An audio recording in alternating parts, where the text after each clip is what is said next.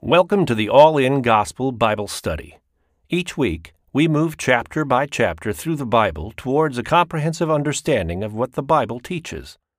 All-In Gospel is recorded live in White Bear Lake, Minnesota, featuring Dr. Sean Dickers. You can support this broadcast by subscribing or donating at anchor.fm/allingospel or visit the allingospel.com website.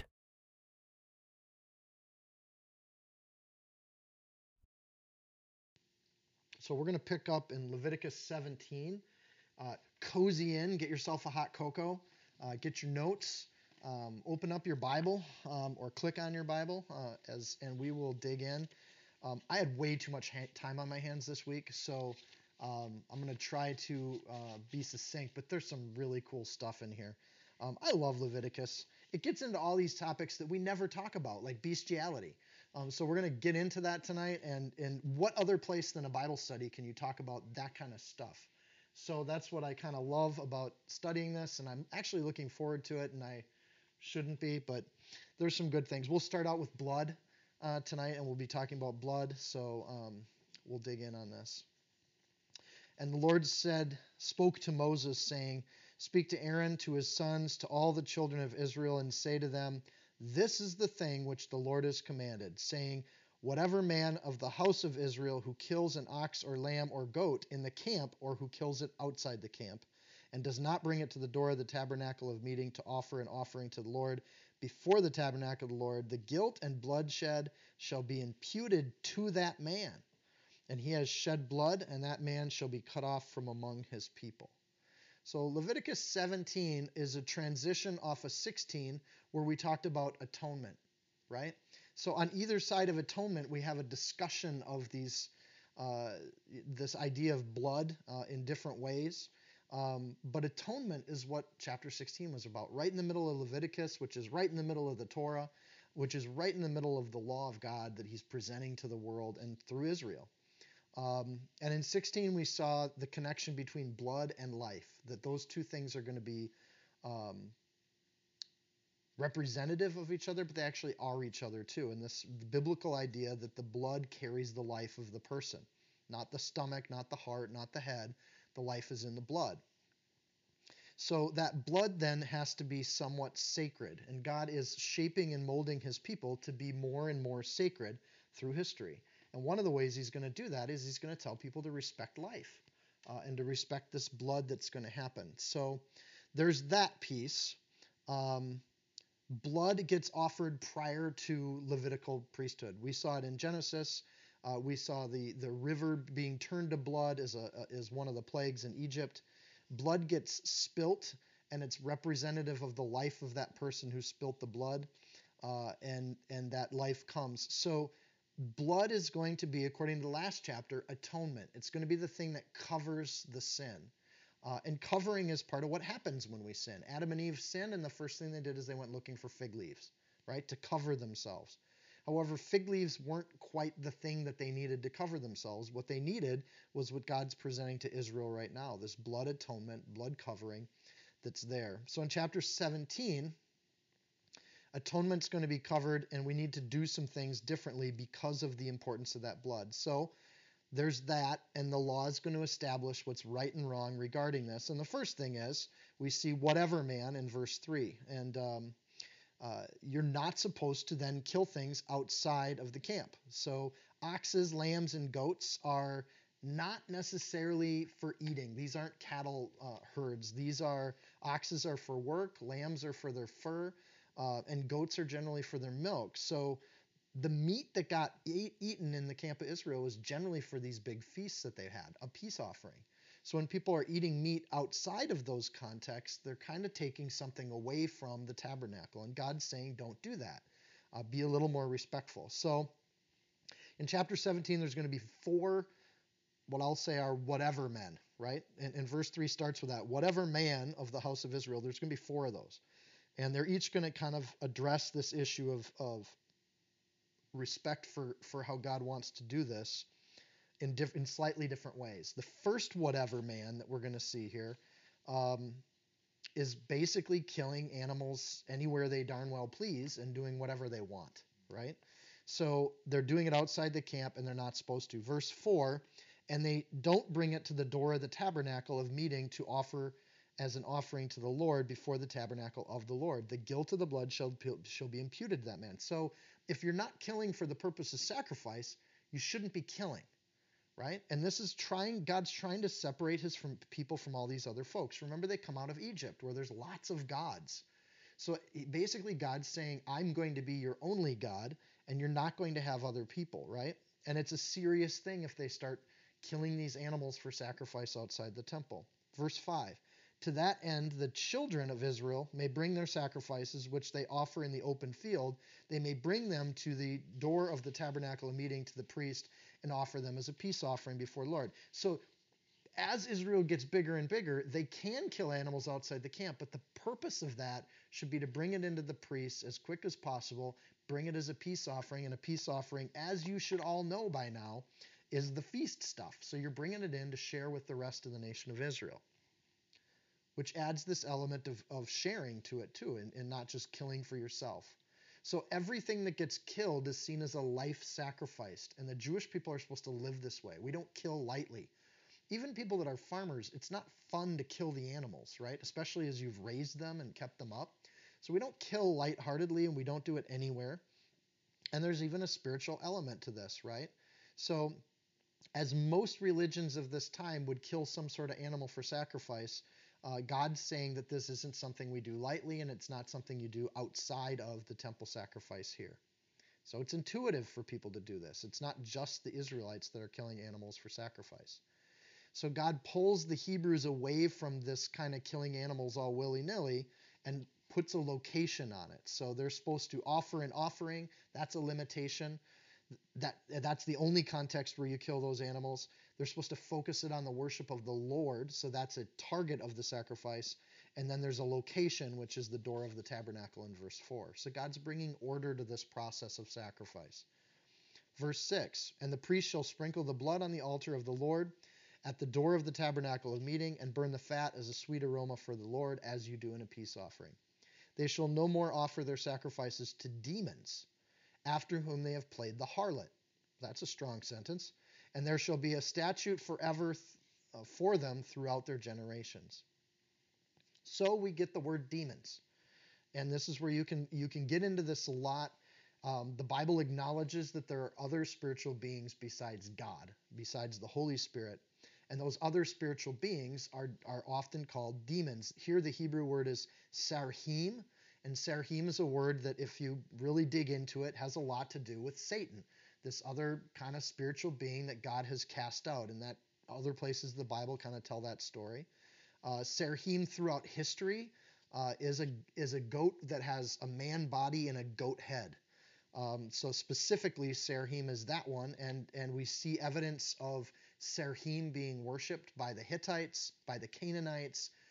The whole point of Sarhim worship was demonic possession, to worship or do drugs or have festivals until at some point the priest or someone else is possessed by a demon. And God's saying that's not good. You shouldn't offer sacrifices to demons.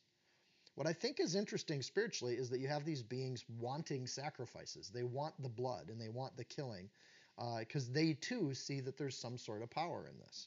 It doesn't get into it a lot more than there, other than to say that this is kind of the core idea here is that God is a jealous God. He doesn't want us giving our life, our energy, and our attention to other things besides Him, right? So these kinds of sacrifices imply that Israelites would be out doing whatever they please, right? So they're reckless with how they do this. Here's another thing. This isn't just ancient world stuff. This is still around by the time Paul is there, and Paul writes about the same kind of things using the same kind of language. 1 Corinthians 10, verse 20, but I say that the things which the Gentiles sacrifice, they sacrifice to devils. So he's talking about Romans sacrificing to Roman gods, of which you still saw goat men-like figures even through Roman and Greek religious worship. And not to God. I would not that you should have fellowship with devils. You can't drink the cup of the Lord and the cup of devils. You can't be partakers of the Lord's table and the table of devils. Paul wouldn't say that, and Moses wouldn't write that if it wasn't a belief that you could do that you could worship Yahweh and worship other spiritual beings, but you can't. Both of them firmly say you shouldn't do that. I think to some degree we could say this is still around today. If you're looking at worshiping idols or spiritual forces, you can look at some of the things like what we looked at in Ephesians yesterday, that there are courses of the world that are ruled by the prince of the air, which is the same kind of satanic devil being, that this world is driven by spiritual forces. And all the things that we are offered to put our attention, money, and time into have an energy to them or have some sort of spiritual force to them. At least I think that's what's going on here. Don't do that. It's not a new thing that happened. It's an old thing. God asks you to lose your life so that you can save it.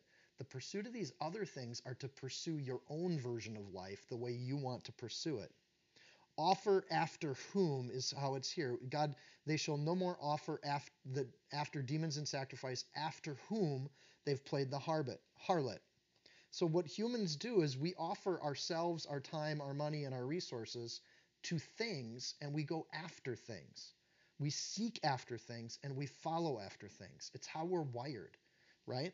So if we're not following after God, we have to follow after something.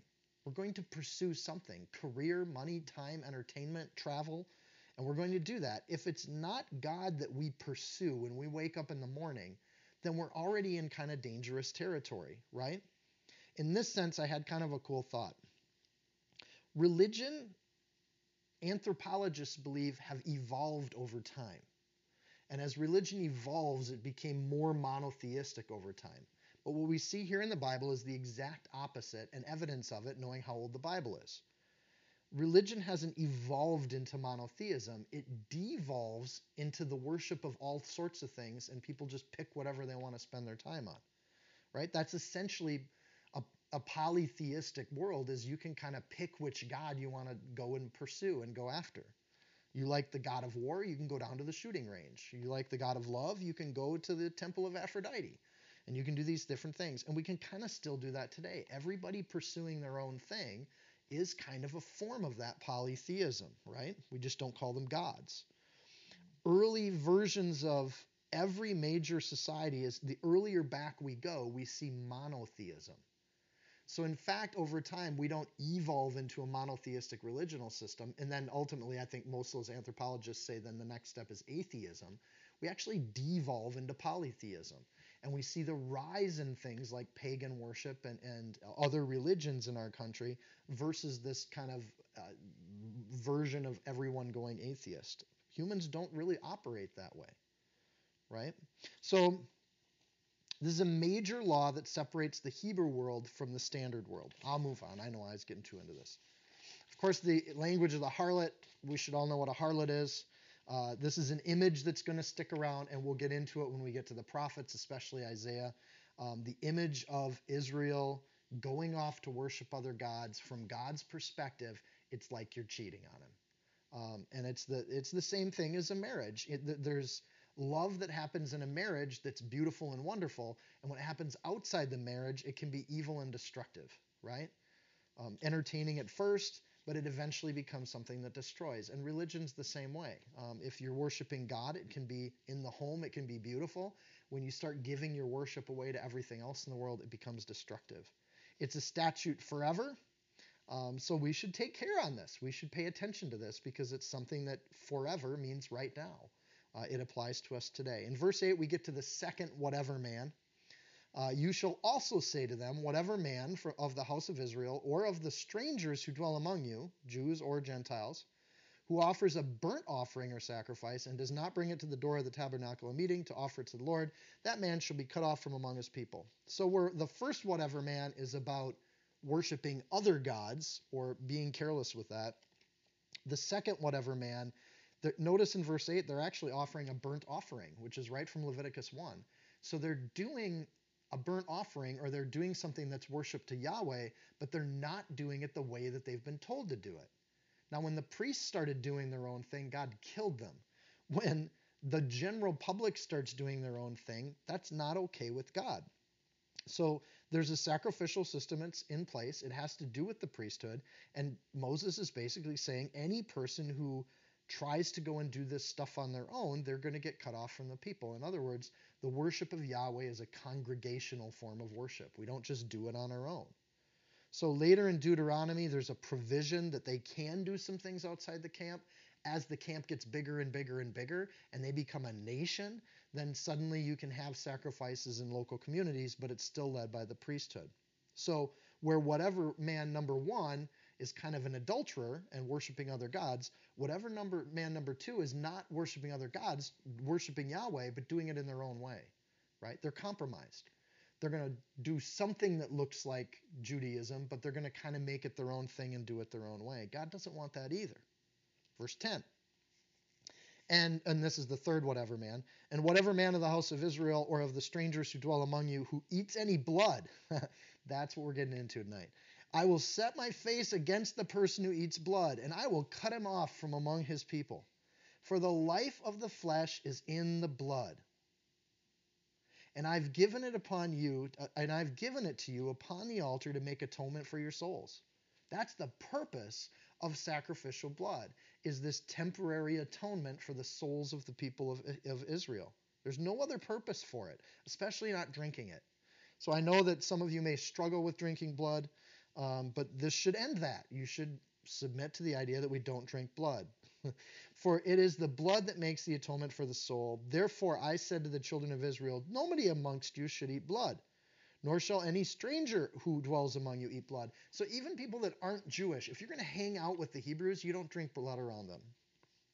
Now, it sounds silly, where whatever man one is off worshiping other things, and whatever man two is worshiping Yahweh but doing it in their own way and making up their own version of how Yahweh wants. They're not listening to God. Whatever man three is in direct defiance against God, actually an enemy of God, working actively against him. And you'd think drinking blood is a weird, obscure thing. It's not. Historically, drinking blood is in almost all the different pagan religions. So God's, again, separating the Jewish people from the Egyptians and the Canaanites. But it keeps showing up. First of all, it's in Indiana Jones #2. They have the thing where they pull the heart out of the chest, and it's nastiness. Nastiness is where religious worship gets when it's not orderly and when it's not in the service of God. It's just these ritualistic kinds of things have to get bigger and more elaborate, or they don't feel as religious to people. And frankly, drinking blood, the symbolism of it, the spiritual power of it does have an impact. It would be something that would be an impactful service. In the 15th century, for instance, and we're not talking ancient here, we're talking 15th century, Pope Innocent VIII had physicians that actually bled 3 young men to death so that the Pope could drink their blood in the belief that that blood might give the Pope youth and vitality again, right? It's sick. And the Pope clearly didn't read this chapter of Leviticus. You shouldn't do that, right? So drinking blood throughout history stands out in every culture as something that's representative of evil, horrible, or chaotic forces in the world, except for Pope VIII, for Pope Innocent VIII. Somehow or another, he missed that too. It's frequent amongst those who defy God. And when you have religions that acknowledge Yahweh, Jehovah, but they're against Jehovah, a la Satanism, witchcraft, some of those things, blood drinking gets to be part of their inner circle. It's part of the evolution of that kind of thing, right? In the U.S., this kind of paganism or vampirism, drinking blood, especially human blood, has actually grown significantly since the 1960s. In 2015, there was a study by John Edgar Browning. He went into the New Orleans community and interviewed people who would call themselves blood drinkers or vampires. This stuff is sick. But listen to his argument, right? Because God calls this stuff wrong, right? You're going to put your face against God when you do these things. But listen to Browning's take on this. He wants us to change our mind. The encounters taught him that we should treat them with respect. We should give them the same respect that we afford to all other minority groups. Quote, when I first went into the study, I'd assumed that I'd meet kooky people. But within a year, I realized that vampires didn't have the problem. It's us non-vampires that have had the perceptual problem. This is sick, right? But it's not stopping, it's growing all over the world. The post-Christian Europe has a growth in this too. Because if you're not going to worship God, you got to worship something. And that elaborateness seems to give it some kind of coolness or edginess, but it's not edgy, it's old. It's just that it was reduced significantly with the rise of Judaism and Christianity. And frankly, Islam doesn't have blood drinking in it as part of its rituals. So interestingly enough, there's been a rise in medical research that though there's an admitted danger to drinking blood, like you can get bloodborne pathogens from it, you can overdose of iron by drinking blood. So there's horribly bad things that happen medically, but that's not the big thing. They simply recommend, and this is the University College of London has recommendations for healthy blood drinking. And if you're interested, you don't drink any more than a teaspoon or two to avoid complications, end quote. Or just don't drink blood. Like, it's nasty. But when you're not worshiping God, or worse, when you're in defiance against God, it's something that you can do to name yourself as defiance against Jehovah, that you don't agree with his limitations. So, interestingly, we're going to see more and more of a rise of that. I know when I was a kid, there was a rise of other things that we just thought, wow, how is this getting normalized? And now we're seeing medical community people and psychological community people trying to normalize vampirism is just kind of a segment of the population. Just people that do that, right? As long as they do it in a safe way. Or you just don't, because the reason isn't medical, the reason is spiritual. Right? You're going to mess yourself up. You're going to scar yourself for life. For the life of the flesh is in the blood. This is a principle that's a biblical principle that other religions and worship systems kind of leverage. So, don't drink blood. I'm going to keep going. The blood that makes the atonement for the soul piece here, and to go more back with biblical themes, we're supposed to treat it as holy. But it's also supposed to be a physical life. So the blood of the physical body makes atonement for the soul of the spiritual body. When we put these together, the only blood that's ever flowed through a being on earth that's eternal is the blood of Jesus Christ, because he was resurrected from the dead. So the only blood that atones eternally is the blood of Jesus. And Jesus says, quote, "Unless you eat the flesh of the Son of Man and drink his blood, you have no life in you." John 6, if you want the reference. The Jewish people, based on Leviticus 17, when Jesus said that, he was in direct heresy against Jewish principle, unless he's God and he's revealing a new covenant, right? So if you believe Jesus was right, then that all makes sense. He's talking about communion. And that symbolic blood is going to be grape juice and the flesh is going to be bread.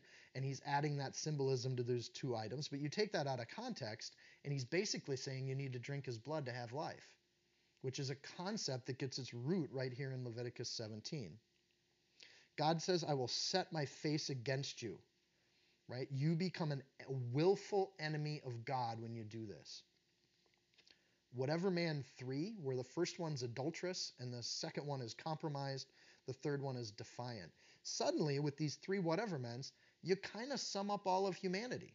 You've got people that are not caring and they're off doing whatever they want to do. You got people that are pretending that they're believers, but they're doing it their own way and they're compromised. And you've got people in defiance against God that say, I don't care what God thinks, I'm going to do what I want to do. And they set themselves in the face of God, and God sets his face against them. You got 3 different kinds of people. The 4th different kind of person actually does things the right way. Verse 13, "Whatever man of the children of Israel or of the strangers who dwell among you, who hunts and catches any animal or bird that may be eaten, shall pour out its blood and cover it with dust, for it is the life of all flesh. Its blood sustains its life. Therefore I said to the children of Israel, you shall not eat the blood of any flesh, for the life of all flesh is in the blood. Whoever eats it shall be cut off." So God basically addresses the idea that animals can be killed outside the tabernacle, but you do it for hunting. And you bleed them in the field, and then you cover that blood with dust, treating it with respect and honor, even as a hunter in the middle of the woods all by yourself. There's an honor and a respect that's given when something is killed, even in the act of hunting, right? And in this sense, whatever man for is not doing anything wrong. He's being hygienic. He's treating the blood with respect. There isn't a worship service going on here. He's not doing it as a holy sacrifice. He's not drinking it and setting himself up against God. He's simply just burying the blood into the dust. From dust we came, from dust we return, and he treats it with honor. Whatever man for then does it the right way. He treats it with reverence. He's respectful. And he honors what God has called life. So, verse 15, and every person who eats what died naturally or what was torn by beasts, whether he is a native or of your own country or a stranger, so they're eating roadkill, or they find a dead animal on the side of the road and they eat it. The Bible wouldn't say it if people didn't do it. So that for me is just you just think, what kind of world did they live in? Who were these Egyptians and Canaanites that you need a rule like this? And I'm really glad I grew up in an era strongly influenced by Judeo-Christian beliefs, one of which is don't eat roadkill. And so we don't. So he shall both wash his clothes and bathe in water and be unclean till evening. So wait, you can eat roadkill and all you got to do is take a bath? That's gross and it's nasty. But, take a bath. You should be clean. I think God's acknowledging that these people maybe are hungry and they're starving to death. But if he does not wash or bathe his body, then he shall bear his guilt. So you're just a really disgusting human being and you're guilty of being disgusting. So God doesn't leave anything out. The odd thing is when I hear people saying things like, well, the Bible's ambiguous about things. No, it's not. The Bible addresses even the eating of roadkill. It doesn't leave anything out. There's not much that we humans can think of. I would have never thought to do that, but there it is in the Bible, verse 15 and 16. If you ever meet someone that wants to eat roadkill, you can show them how to do it and take a bath and be clean when they're done. There are health reasons for everything we've just read about, and a lot of the commentators you read will go into all the health reasons of why it's not good to drink blood, it's not good to do these other kinds of things. This is the cleanest way to kill animals and eat it, but at the end of the day, I think this chapter is about spiritual issues. It's not always about the health stuff in these things, though there are health reasons not to eat roadkill, right? The central concept here is that blood is life, literally and spiritually, and it should be respected, right? Blood is life to God. Blood is life in the temple. Blood is life is not to be of your own. You shouldn't be shedding it because you want to on your own, and you should be respectful of it. It's God's image of life, right? And it should be kept and reserved for God as your life should be kept and reserved for God, right? Only proper sacrifices will do. Animal blood's insufficient at the end of the day.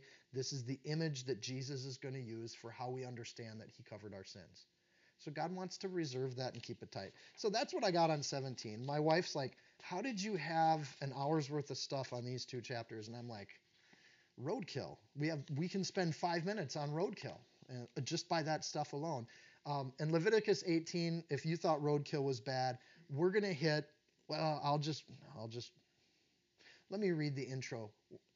Then the Lord spoke to Moses, saying, speak to the children of Israel and say to them, I am the Lord your God.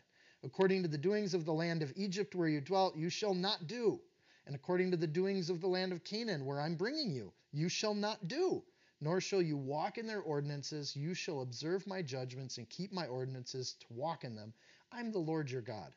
You shall therefore keep my statutes and my judgments, which if a man does, he shall live by them. I'm the Lord. What a beautiful paragraph. It is the justification for everything we're talking about. It's a lead-in summary statement that's going to set us up for pretty much a list of things where if you find someone who's not a believer, they're likely doing one of these things. And I'll explain it a little bit, or they're thinking about it. As Jesus said, it's not so much the people that do it, but it's also people that think about doing it, right? So we're going to get into a list of kind of human nastiness and what people do. And if you've read ahead, you know what I'm talking about. If people have a problem serving God, like they want to be believers, but they just can't believe in a God that believes this or that, or they can't believe in a God that would judge somebody like this or that, this is probably the chapter where they're struggling with becoming a Christian or becoming a believer, right? So us as believers, we have to be able to deal with these issues and talk about them with people, right? We have to. Or we're not going to be able to lovingly open this door for people. On the other hand, when people put up a roadblock because of these issues, they probably aren't going to become believers anyways because they're defying God's judgments, as it says here. So I've already pointed out the contrast in lifestyle that God is drawing between the Egyptians and the Canaanites. These are the verses I get that from. Clearly, God's saying, you live in a nasty world, and I don't want you to be those people. I want you to be holy. That hasn't changed. Look around. We live in a world where people do whatever they want, whenever they want, however they want. And God's still saying to his people, I want you to be different. I want you to be holy and set yourself apart. So he's defining what's lawful and what's not permitted. These are God's judgments and his ordinances. If you don't do them, then you live. And again, this is where people get into a lot of the medical benefits. Almost all of these things have medical implications that I didn't research, and I'm not going to get into much. But there is a legitimate way to look at this, saying God is simply preparing his people to be healthy. And a lot of these things have those kinds of things. But that's not the reason that God gives in these verses.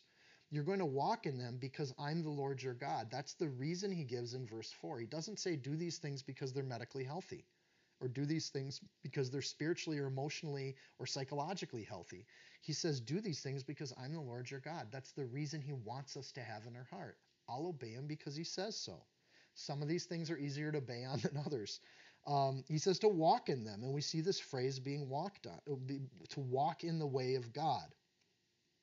I think that's a beautiful image, and vibrant Christians can point to their walk, and it is their witness, right? It is the thing that gets us in trouble with extended family members and friends that we used to have when we were younger because they see us pursuing holiness, and that's the problem they have with us.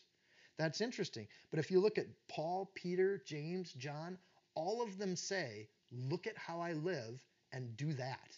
And when people say, well, how do I become a Christian? It's like, just do what I'm doing. Just walk in these precepts. So they point to their lives and they show them. Compromised Christians can't do that. And your witness is gone. Because if you're a compromised Christian, you have to point people and say, well, look at how Jesus did things. But that's a pretty weak argument. Because if Jesus did things, but it doesn't have the power to change how I walk, then there's really not a lot of power there. There's not a lot of life-changing capacity. If you've been a believer for that long and you're still compromised, come on. And anyways, it's one of the most powerful passages in the Old Testament that explains God's will for our life. In this passage, it says what God wants us to do and what he wants us to not do. So it's very important to understand the Egypt-Canaan perspective. This is where you were, Egypt. This is where you're going, Canaan. I don't want you to stray from the path either in your past or in your future. I want you to go there. I want to make 2 points before we get into the weirdness of this chapter. One, and I think these are great arguments, and I think we don't win people to the kingdom through arguments. Nobody has ever become a believer because they've lost an argument with us. People become believers because the Holy Spirit moves in their heart and they just want the love of Jesus Christ. And they want that because they see it in our life. So really these are things we should be, these are arguments for ourselves, not arguments to go bring out on the street with our picket signs at a 6-foot, social distance. Egypt and Canaan. Everything I'm going to read about in chapter 18 is not unique, right? The Bible isn't naive. And it's not ignorant of human desires, human proclivities, and human perversion. It's not. And to think the Bible is some sort of ancient thing and that we're modern and these new things we're bringing into our society are they're just the next step in our history and whatnot. No, they're not. They're very old things that were prevalent through Egyptian and Canaanite and Greek and Roman societies, and they're still prevalent today. It's people that want to do whatever they want to do. And they don't want to submit to God. Okay, so they're not unique. They're all over. They're rampant in these societies, and they're not new. They're actually, just pay attention as we go through this list, we're going to hit stuff that we don't even think of, but it's not new stuff. It's not hip, modern. It's just lawlessness. There's no boundaries to it, right? And that's the point. That's the point of the last chapter too, is people just that don't have boundaries. and they set themselves against God. Essentially, in this chapter, we're going to talk about sex. Essentially, everything in this chapter is just sexual chaos. It's people having sex with whoever, whenever, however they want to. And God's saying that's not good for us. It's not healthy. It's not trusting. It doesn't last. It's not holy. And it's not what God ordained, right?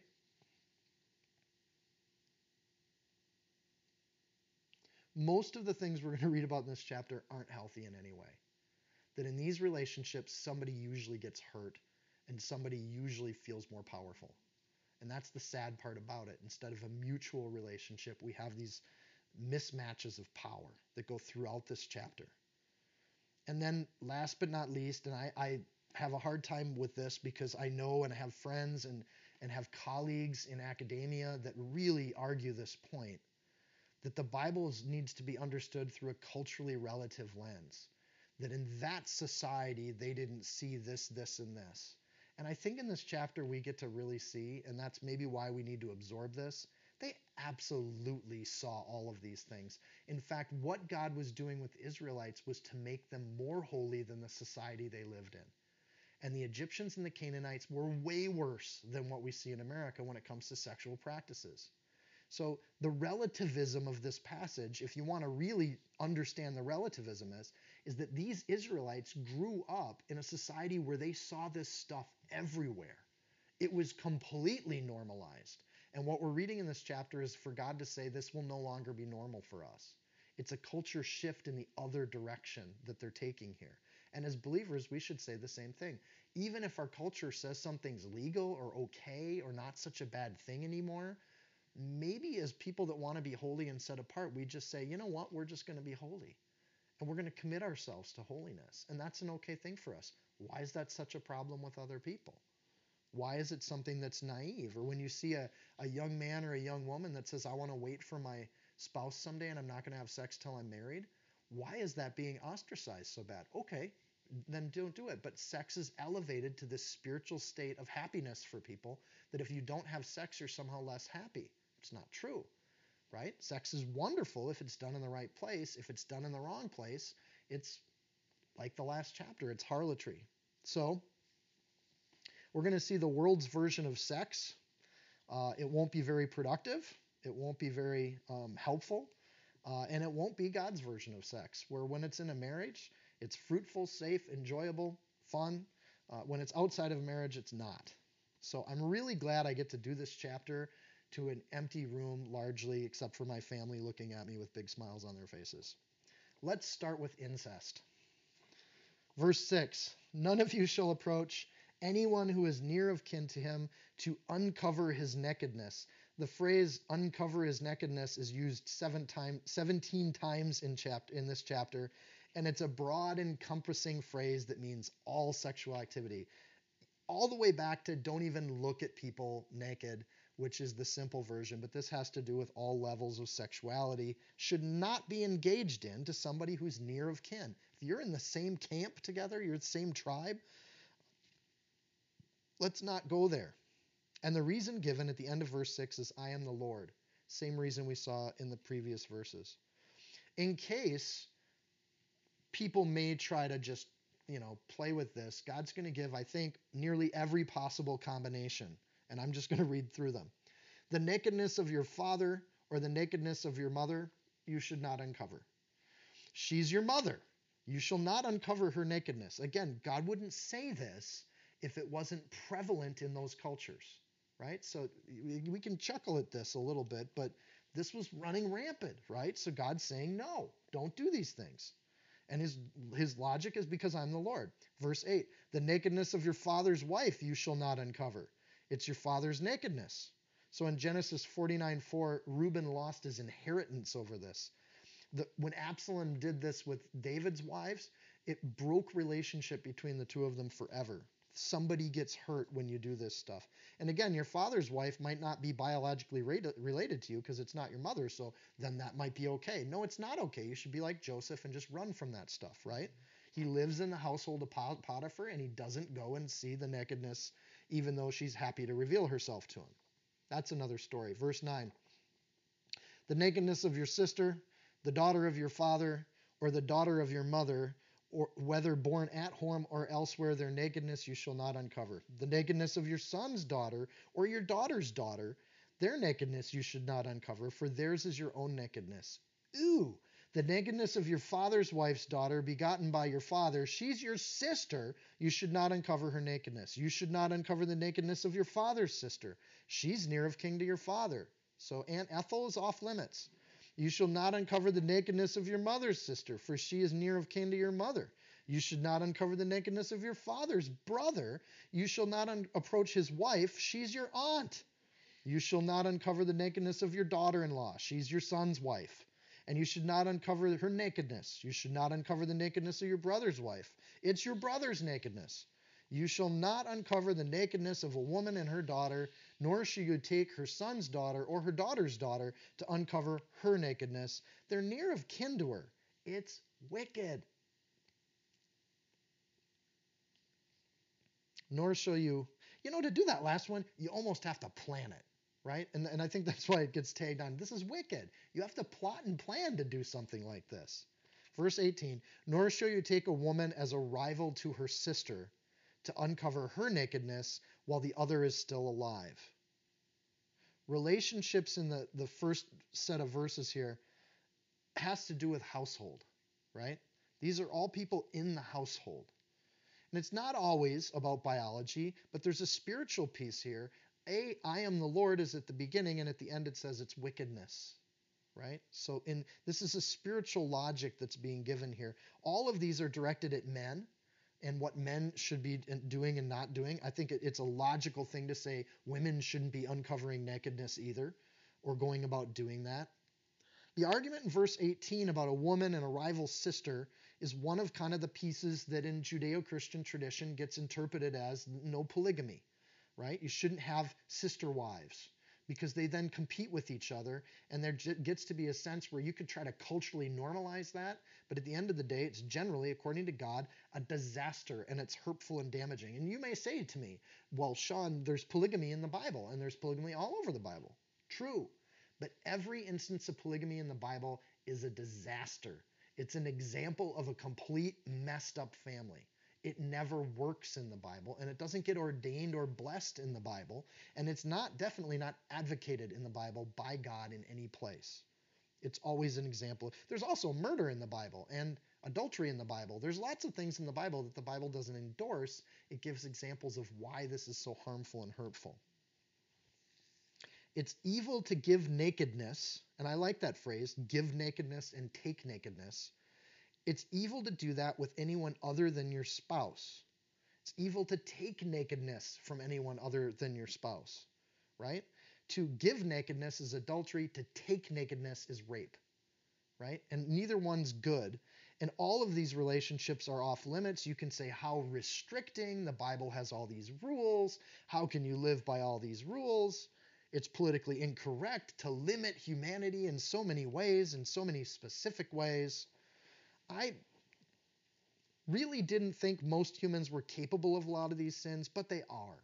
And it's why they're in the Bible. It's why people do this. Moral codes hold us back culturally and spiritually from things that hurt people. And when you're in a home or a household, you shouldn't have to worry about sexual advances. That's hurtful and harmful. It's evil and wicked. The limits that God puts here are limits that protect women and young men and women and old men and women in their own homes. They can live and be happy and play board games and be joyful and not worry about these weird advances from Uncle Fester, right? There's a nastiness to all this, right? And home should be a safe place where our hearts can learn to point to God. So God gives us love. And that's one of the arguments. Why would God restrain us from loving whoever we want? There's different kinds of love, right? And the family love, filial love, mentorship between elders and juniors should be free from that sort of thing, right? Some relationships, the healthiest ones, aren't always about sex. In fact, most of our relationships should be loving, but sex and love are not the same thing, and God separates those things. There's an agape love that's in the church where we call people brothers and sisters. And if they're my brother and they're my sister, there shouldn't be a sexual relationship between us. That's not what that's about. And the world just doesn't get that idea, right? So they normalize sexual relations between anyone they want to. Here's a last thought. Incest is often what cowards do. I think it's lazy to think I'm going to make advances towards people I know and from people who are in my family because I can't get away from them or they can't get away from me, right? So that idea of incest is kind of a horrible thing. And if you think of the courage it requires to ask someone out on a date for the first time, there's a courage to that. And God wants us to have to leave the household to go find our spouses because it's a character development kind of thing, right? To engage and communicate with people that aren't from your own household requires you to think more about them than about yourself. You have to listen.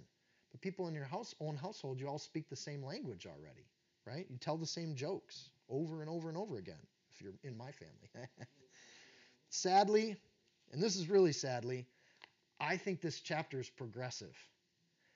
God starts with the most common sins and works to a devolved culture. And you'd say, well, incest isn't that common, and actually it is. It's incredibly common, especially if you do it broadly, right, to uncover one's nakedness. The Atlantic in 2013 said 1 in every 3 to 4 girls and 1 in every 5 to 7 boys have been sexually approached or abused before they turn 18 years old. There's an overwhelming incidence that happens within family units and structures. Because if we don't worship God, then there's no limits on our behavior. There's no moral limit, especially in the privacy of our own homes. And here's the kicker. This kind of indiscretion is one of the least reported indiscretions. So these numbers that we're coming up with show in America where this kind of stuff is happening all over the place. In fact, if the numbers are right, there's people that are listening to me right now where you've had this stuff happen before you were 18. It's not helpful. It's hurtful. It's evil and wicked. And God says it's wicked. He didn't intend that for that to happen in your home. And someone's accountable for that when that happened to you. Abused kids, especially when the abuse goes all the way to sexual relationships, that's just the start. You have a culture of people that are getting abused in the home and that home isn't a safe place anymore. There's a higher likelihood of crime, depression, drug abuse, all of it, you name it. So it's the beginning of a culture that's falling apart, and I think God starts there, but it gets worse. Verse 19, there's a direct prohibition. You shall not approach a woman to uncover her nakedness as long as she's in her customary impurity. So now we're leaving the household. You shouldn't approach any woman as long as she's in her customary impurity. He's restating what we saw back in Leviticus 15:19, only here it's a direct prohibition, and ultimately it gives women the ability to say no to any guy. So when a guy approaches a woman and she says, it's my time, she's off the hook according to this law. If this law gets ignored, we have a rise in rape in our culture. Moreover, verse 20, you shall not lie carnally with your neighbor's wife to defile yourself or her. So you shouldn't be committing adultery, Exodus 20:14, it's one of the 10 commandments, and you shouldn't uncover her either, Exodus 20:17. Your neighbor is anyone. So you shouldn't lie with anyone carnally because you defile them and yourself. Outside of marriage, you shouldn't be sleeping around. So you move from this kind of inside the household thing to just having sex with whoever outside the household, right? In this society, if you want to check the cultural thing on this, girls were committed to men very, very young.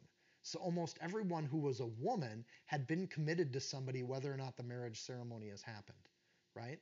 So there's somebody else's wife is always the person you're talking with, right? So in this idea, your neighbor's wife is basically encompassing all women of age within Jewish society. Women were promised and they were supposed to be reserved for their husbands. So you wait on that. No sex outside of marriage. There's no room here in this particular sentence, you shall not, that provides room for any justifications. So you have whatever man number 2 from the last chapter. There's no real way to do this your own way and still be within God's rules, because these rules are fairly restrictive if you see it from that perspective. or they're wonderfully amazing and beautiful and orderly and safe, if you look at it from another. So don't defile yourself. So here we get an effect listed. Uncontrolled people are defiled not just physically, but socially. They're seen as unfaithful people, unreliable people. How can I trust you to be honest to our marriage if you've not been respectful to it before we got married? To do this after marriage or even after you have kids, it hurts the marriage, it hurts the kids, it hurts future marriages, right? There's a trust and fidelity issue that gets broken when you disregard these rules. So, where these two verses encompass willing adultery or voluntary, they also, by default, encompass things called rape. And you look at the United States society when it comes to the issue of rape, and these are tough issues, right? As America has risen in sexual freedom since the 1950s and 60s, the other things that don't get reported on is that we've also seen a massive rise in rape in this country. It's horrible. So, violent rapes in the United States in 1960 were 9.6 women out of 100,000. In 1970, it doubled, 18.7. In 1980, 36.8.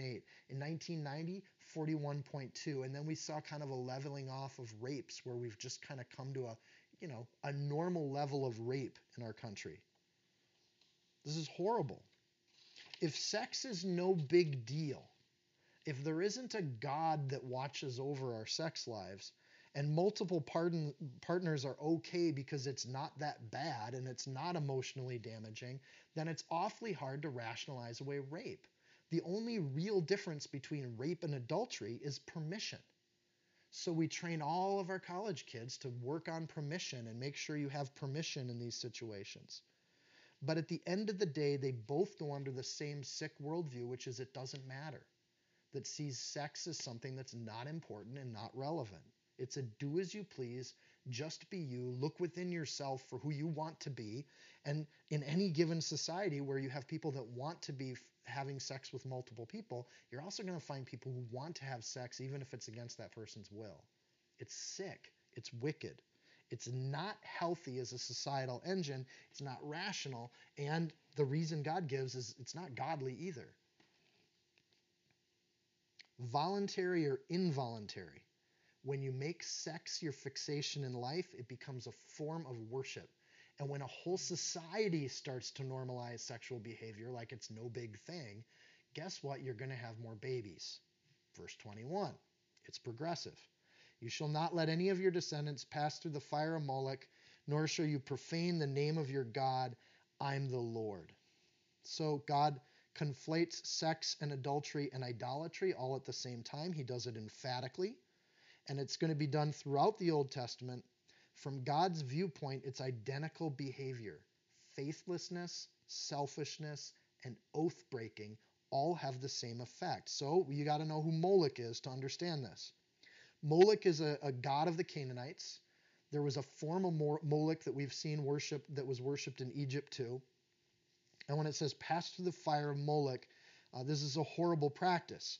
But Moloch was essentially the Planned Parenthood of the ancient world. When you had an unwanted baby, you'd go to Moloch ritual, and they would heat up a metal statue that had curved fingers, and you'd put the baby in the hands when they turned red hot under the fire.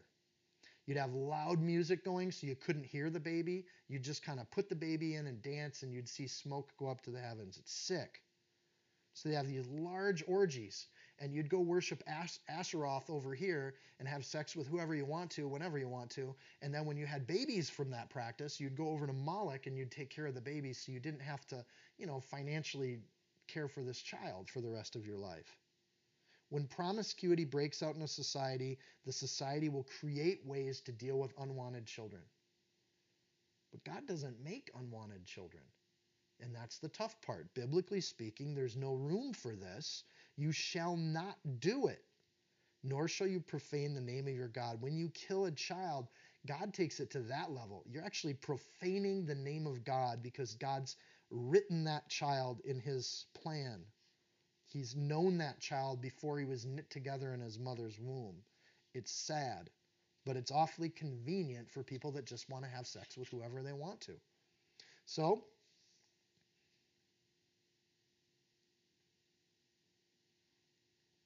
we move on. Let me go back to that point I made at the beginning. A lot of the arguments around aborting children is arguments of modernity, that we're a modern society. And I hope you can see in this passage, in verse 21 alone, there's nothing modern about killing children. It's not new. It's not something that modern people do who have been, enlightened to a new way of open thinking. It's killing children. And just because we do it in a way where we can't hear the baby scream anymore doesn't mean that it's okay in any way, biblically speaking, right? You can work on this one. And I know some of you may kind of have different opinions about this. We can talk about it afterwards. That's the whole point of this. Biblically speaking, you shall not let your descendants, your children, pass through the fire. Okay? Verse 22, it keeps going. You shall not lie with a man as you do with a woman. It's an abomination. So here we see a clear denouncement of male homosexuality. It's not just an Old Testament piece. I've heard that argument before. It's also in Romans 1, 24 through 32. It's in 1 Corinthians 6, 9. It is a consistent biblical argument, Old Testament and New Testament, that homosexuality is not okay according to the Bible. So we have to sort that out. We have a lot of people, even Christians today, that have started to normalize this or adopt this into society. In the same way that we've normalized abortion, in the same way that we've kind of just kept quiet the rape rates going up in our society, in the same way that we've normalized open sex with anybody you want to have sex with, premarital sex, adulterous sex. God's argument here is that it's an abomination. The Hebrew word is toava, something that should give us disgust, and it's something that where ritual and ethical choices are being made when this happens. It's not new to the United States or modern culture. Homosexuality was prevalent in the Roman culture, Greek culture, Canaanite culture, Egyptian culture, far more than it was here in the United States of America. We're moving in that direction, but you should expect to see much more homosexuality before, we don't, because that's the way societies go when they're not adhering to what they read here. Biblically, God did not create them towards this action. That's another kind of thought, that people are created in a certain way. That's a biblical assumption here. When you say abomination, it is something that has been corrupted. There's no version of biblical Christianity. If you're going to just read it for what it says, there's no real version of that that's okay with homosexual practice. How do we deal with the topic then? What if you have a family member that's a homosexuality? What if you're a homosexual? Right? How do you deal with this? The logic in our society, the one they're trying to put at us, or at least Lady Gaga put in her song, is that we're all born that way. Biblically speaking, the Bible doesn't disagree with that thought. And I would argue this. We are all born with sinful natures according to the Bible. So God's order is for us to control those things and to become holy. But we don't start that way, right? The other thing, biblically speaking, is the attraction or temptation of a thing is not necessarily the same as doing it. And in that sense, the Old Testament is a lot easier on us than the New Testament is, right? When Jesus starts saying, hey, it's not just the people that do it, it's the people that think it too. And Jesus is trying to point out that we're born with a certain degree or tendency or sin, and every human being has those temptations and those ways in which they were born. So one thought is that's not something that we should be disagreeing with. Right? Biblically speaking, we're born with temptations and sin. The sins of the father become the sins of the son. Biblically speaking, the act of sex is not the same thing as love. So why can't people love whoever they want to? The Bible says you should love everyone. But having sex with everyone in this chapter is part of where the limitations are. But being in love with someone, that's not a bad thing biblically. It's to think that sex has to be part of that relationship. And we do see biblical examples of relationships that are extremely close, that are not sexual, but they are things where people live and spend time together with the same sex. So temptation is not necessarily action, and tendency is not necessarily permission, right? I got a couple other points. Marriage is not an obligation in the Bible. Paul even argues that there's some people that don't feel the need to get married. So this idea that marriage has to be part of these things too seems to be our society wanting to go in a direction but it's not necessarily a biblical argument. There's no mention of fear here. So the idea of homophobia is another one of the things that our society talks about. There's no, anywhere in the Bible is there a mention of being fearful of people of a certain sin type, of any sin type, including homosexuality. So to be homophobic is not godly either. In fact, we should be reaching out and building relationships with people from all different groups because God loved us and he knew us when we were sinners, right? So the acceptance of a culture never washes away the guilt and shame. And that's why, to some degree, you have populations of people that are desperate to be accepted, because there's an action here that, biblically speaking, is going to have a level of guilt that comes with it. So even though something's legally permitted, doesn't mean that we should be doing it. And that's true of everything we've just mentioned, including premarital heterosexual sex, right? God's argument in verse 4 was, "You shall observe my judgments and keep my ordinances to walk in them, for I'm the Lord your God." If you want to serve God and sex becomes this big of a thing in your life, maybe you should just not have sex and serve God instead. Ephesians 2, verse 1. And you who he made alive, you were dead in your trespasses and sins, in which you once walked according to the course of this world, according to the prince of the power of the air, the spirit who now works in the sons of disobedience, among whom also we all once conducted ourselves in the lusts of the flesh, fulfilling the desires of the flesh and the mind, and we were by nature children of wrath, just like the others. Paul is reminding the Ephesians, you are just like them. So instead of distancing ourselves as Christians from other people, we should recognize that we were those people at one point. We lived according to our desires. We lived according to the flesh, but we don't do that anymore. We live according to the Spirit. And until people have come into a relationship with God, to hold them accountable for any of this is fairly irrational, right? Because they're living according to the desires of their flesh. So if that's their desire, they're going to go do it. The desire isn't to change, the goal of conversion isn't to change that. It's that God changes that. First come to God and let God start to work on you, right? And over time, God does things.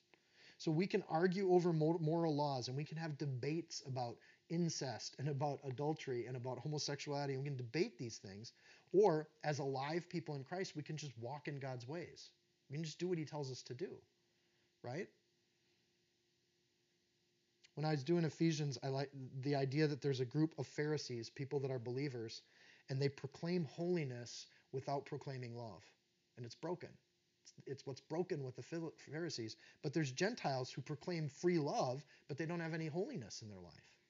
That's broken too. There's a third path, which is to proclaim holiness in love, or in Christ, to be better, because we do all of these things in Christ. We seek holiness because God loves us, and that's why we want it. We serve a God who's awake and alive, and when we do that, we become awake and alive too. It's part of the eternal plan that God has for us, and it's beautiful. Okay, I wanted to get into that because in verse 23, we're going to move into things that we don't see as much of here in America. Bestiality. So again, the Bible is R-rated, and it doesn't leave anything out. So verse 23, nor shall you mate with any animal to defile yourself with it, nor shall any woman stand before an animal to mate with it. It's perversion. It kind of makes me uncomfortable just to read it because this is nasty. But normally in Egypt, this was happening in the temples, in the rituals, in Canaan where they're going. This was common practice, right? It's by medical professionals, it is commonly believed that most venereal diseases originate at some point from bestiality, right? So people will have sex with their sheep, and then they will come home and have sex with their wife, and this starts a sexual VD thing going all over the place. So this isn't new. It's old. And you would expect this, if this is a progressive chapter and I'm right, then in my generation growing up, and well, actually our grandparents saw a rise in adultery and free sex with anybody they wanted. And they tried to fight against it, and it didn't work because people weren't trying to be holy. They were trying to do whatever their flesh desired. And in my generation, we saw a rise in all kinds of different perversions and things like that. In your generation, the next generation coming up, I think you're going to see a rise of bestiality, and here's why I think that. U.S. experts, I quote, suggest that the number of bestiality acts has increased in the last decade plus, fueled by online digital communities that normalize the act of bestiality and provide clear opportunities to engage in sex with animals. In other words, if you're so inclined in the flesh, there are websites that teach you how to do it safely and how to do it appropriately. But this is kind of twisted, right? And normally, in a holy society where there's a dominating moral order, not even if everybody doesn't follow it, these sorts of behaviors are shamed. But online, I can privately go look this stuff, and I can find communities of people that are going to not shame me when I go and do these things, right? So is it a Christian's job to go shame these people? No. Our job is to give them something better to live for than sex with an animal. And we're losing that argument on everything so far in this chapter. It would be nice to try to pull people away from this next stage. Historically, bestiality is often mixed with human infidelity, right? So the people that have sex with animals often have sex with multiple partners outside of the animal relationships, right? It is also the case that people don't stop with bestiality. They try to go to the next level all the time. And this is where it gets even worse. This is research from Dr. Gene Abel in 2016. 3 different studies on the habits of sex crime offenders found that 36% to 55% of all incarcerated respondents, it's a survey, said they acted on sexual attraction towards animals prior to doing violent things to other humans that put them in a jail cell. Dr. Abel also noted expert on sexual deviance and abuse, showing evidence of a 2009 report that bestiality is the single biggest factor in predicting pedophilia, right? It gets worse. In 2016, right today, a study found that 96% of 150 convicted men of animal cruelty-related offenses had been previously arrested for human sexual assault. Animal assault goes with human assault. Because if there's nothing stopping me from doing whatever I feel in the flesh, and there's no shame for communities of people that do these things, then what's the moral argument to stop that kind of behavior, right? You're creating a culture where anything's permissible. Nothing gets shamed. Nothing's inappropriate. There's no line that we actually draw in the sand, right? Here's the weird part. There's a 2002 study where they did 93 interviews with people doing bestiality, and a number of them argued that they had genuine care and love for the animals. And they had limits. They wouldn't have sex with young animals or smaller animals that could be hurt. So again, we see this tendency in the scientific community when there's no moral law over the behavior that they start to justify the behavior and create arbitrary human limits to this stuff, right? Or serve God. And you don't have to pursue these things. You don't have to argue these things. You don't have to fight for the right to do these things without shame because you're seeking God more than you seek your fluffy friend. Sorry, Shadow. Even if something's legal or becomes legal, and a number of states in the U.S. outlaw bestiality still, even if it's legal, it has massive spiritual consequences, right? The word perversion in the Hebrew is tabal, to be confused, something that's out of order and unnatural. And God is the God of order from Genesis 1, right? He sees chaos and he creates something new. Verse 24. I know I went off on that a long time. Verse 24.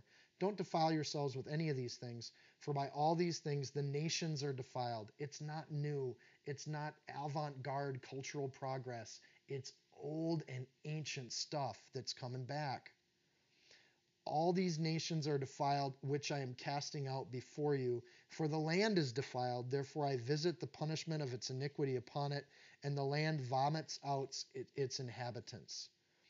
Don't defile yourself, other people, because eventually there's a consequence for that. Here's the good part. If you do it God's way, first of all, read Song of Solomon. It's a beautiful thing to have sex. Sex is wonderful. It is powerful and it is spiritual, right? Read Song of Solomon and you can see what God's plan is while he's making all these limits on all this other stuff. Statistically speaking, married couples routinely live longer. They routinely have better sex, and they routinely have a lot more sex than unmarried people. So there's actually a path where I think God wants us to have more sex and better sex if we do it in the ordered way that he's created for it. Again, though, acceptance is not the goal of a society like it is right now. It's the problem. In a biblical perspective, God flips it. It's okay to choose to not be defiled. And that's still a path that's amazing and wonderful. God says, I visit the punishment. I think that's an important thing for us to know as Christians. It's not our job to punish people, right? We may vote a certain way or live in a country where we agree with certain laws and limits, but it's not our job to go out and visit punishment. It's sick to do that. We shouldn't murder. We shouldn't take that into our own hands. God does that, and God will take care of that, right? So I would argue in a democracy we have an obligation to vote how we see fit, but it's not our job to just go out and hate on people. Don't do that. Verse 29, we do have some obligation, and that is to the standards that God sets, right? Many of these Hebrews then had likely participated in all this stuff. So when Moses brings this to these people, he's telling a people that would have grown up in these societies that they're going to do something different. Amazingly, Israel says, we're on board and we're going to do this the way God wants us to do it. But that meant that a lot of them had to change their lifestyle. They had to change the way they'd been doing things since they were born, right? They had to break the cycle of damage, hurt, and abuse that they'd grown up with. God calls so many people in America to do the same thing. If you've done these kinds of things or you've been party to these kinds of things, God calls you to stop doing it, right? Doesn't matter what you did in Egypt. You're not going to do it when you go into Canaan. You're going to break that cycle and raise your own families and your own households that can be free from that kind of fear. And you can be faithful and have fidelity and honor things because you start doing that today, right? All of this, especially this chapter on sex, it's a form of adultery according to God. It's a spiritual deviance. It's giving your heart to sex instead of giving your heart to God. And God's response to that is that the land itself will vomit out its inhabitants. This sort of thing destroys cultures. And they're still in Egypt today, but if you look at the DNA research, the Egyptians that live in Egypt today are not the people that were there anciently as they look at, because mummies they can pull DNA from. The Egyptians that we're talking about here in the Bible are gone. They're long gone. And the Canaanites are long dead and gone. The Israelites still are around. Verse 26. You shall therefore keep my statutes and my judgments, and shall not commit any of these abominations, either any of your own nation or any stranger who dwells among you. For all these abominations the men of the land have done who were before you, and thus the land is defiled. Lest the land vomit you out too when you defile it, as it vomited out the nations that were before you. Frankly, Israel's going to give in to almost all of this stuff. And the land will vomit them out. So they'll end up being taken away to Babylon because they're going to fail in a lot of these respects because the sexual drive is strong. And the sexual drive without limits can be something that's totally dominating to the human mind. We all know people, even in our own world today, that reject these kinds of things. In fact, I said earlier on, this is the chapter where if you're going to have people that argue, this is the chapter they're going to argue with you on. They're going to come right to these kinds of ideas. They're going to say that's ridiculous. Why would you wait for sex till marriage? What a silly thing. You're limiting yourself. You're cutting off your freedom. But it's not to cut off freedom. The purpose of all this is to flourish, to actually have a safe kind of space. And when you know the boundaries, you have a wider area to be comfortable in. This is true in other areas too. Like I think of soccer. How fun would the game of soccer be if there were no boundaries at the edge? You'd have some idiot that kicked the ball 20 miles and you'd all be standing there waiting, but he would just keep playing. So the purpose of boundaries is so that we can play together and we can do it in a safe way. And we can do it in a way where we love each other and enjoy each other's companies in an agape, filio kind of love, right? So boundaries actually create a space we can play on. They did research with kids, I know this from the education world, where playgrounds that had fences around them got used by the kids all the way up to the fences. But when they took the fences away, they did a lot of this in the 70s, all the kids naturally kind of gravitated back towards the building and they didn't use the playground because the fences provide safety and security and order. And those are good things. They're not things to be mocked. They're not things to be ignored. They're actually valuable things in a biblical sense. Verse 29, for whoever commits any of these abominations, the persons who commit them shall be cut off from among the people. So in 26 through 28, nations that do this are going to have problems. In verse 29, individuals that do this are going to have problems. Therefore, verse 30, you shall keep my ordinance. He doesn't give health arguments. He doesn't give psychological arguments. He just says you should do this so that you do not commit any of these abominable customs which were committed before you, and that you do not defile yourselves by them. I'm the Lord your God. And even at that last part, you really see the contrast, like where God's looking at these things as spiritual behaviors.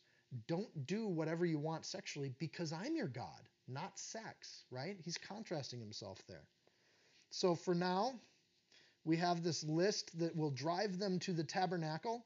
They should repent. They will walk away from all this modernity and this new stuff that their cultures had accepted, and they're going to become a holy people. They're going to be different. And in that, they're going to be a light to the world. When we walk as God wants us to walk, not only will we tick off people that want to do this stuff, just by being in the room, there'll be a sense of conviction. Like we don't even have to open our mouths. But we become set apart. We become a light and a holy offering. And there will be people who are drawn to that because they want to be different too. There's a dualism here. You get to pick sinful life, doing whatever you want to do, and a righteous life, living by God's ordinances. It's a persistent idea in the New Testament too. And again, I like to draw these connections because I keep hearing this thing where the Old Testament and the New Testament aren't the same kind of gospel. Yeah, they are. 1 John chapter 3. Look at or behold what manner of love the Father has given to us, that we should be called children of God.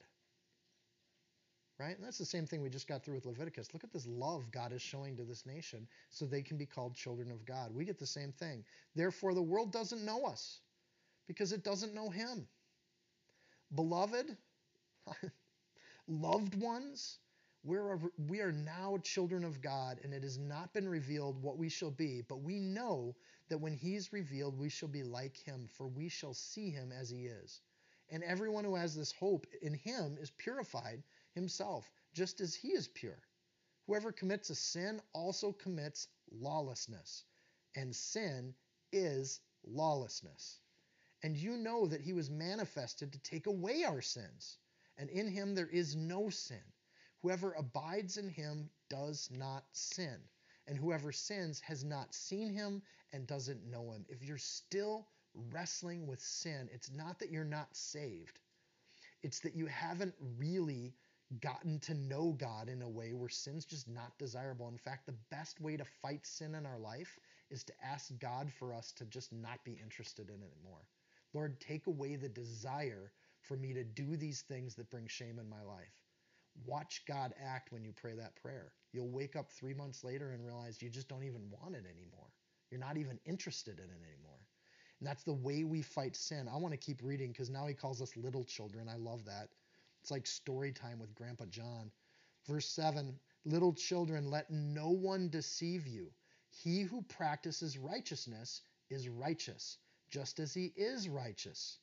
And he who sins is of the devil, for the devil has sinned from the beginning. For this is the purpose the Son of God was manifested, that he might destroy the works of the devil. Whoever has been born of God doesn't sin, for his seed remains in him, and he can sin because he has been born of God. And I'm not just talking about one-off sins. I think John's talking about a lifestyle, right? Where you've committed yourself to a living situation of sin. Good people can't do that anymore, right?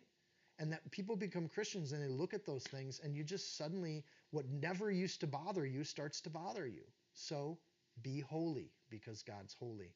It's a tough chapter sometimes, and if you wrestle with some of these issues, Christina's going to have a Zoom ready to go, and I think we all have the Zoom channel in the GroupMe.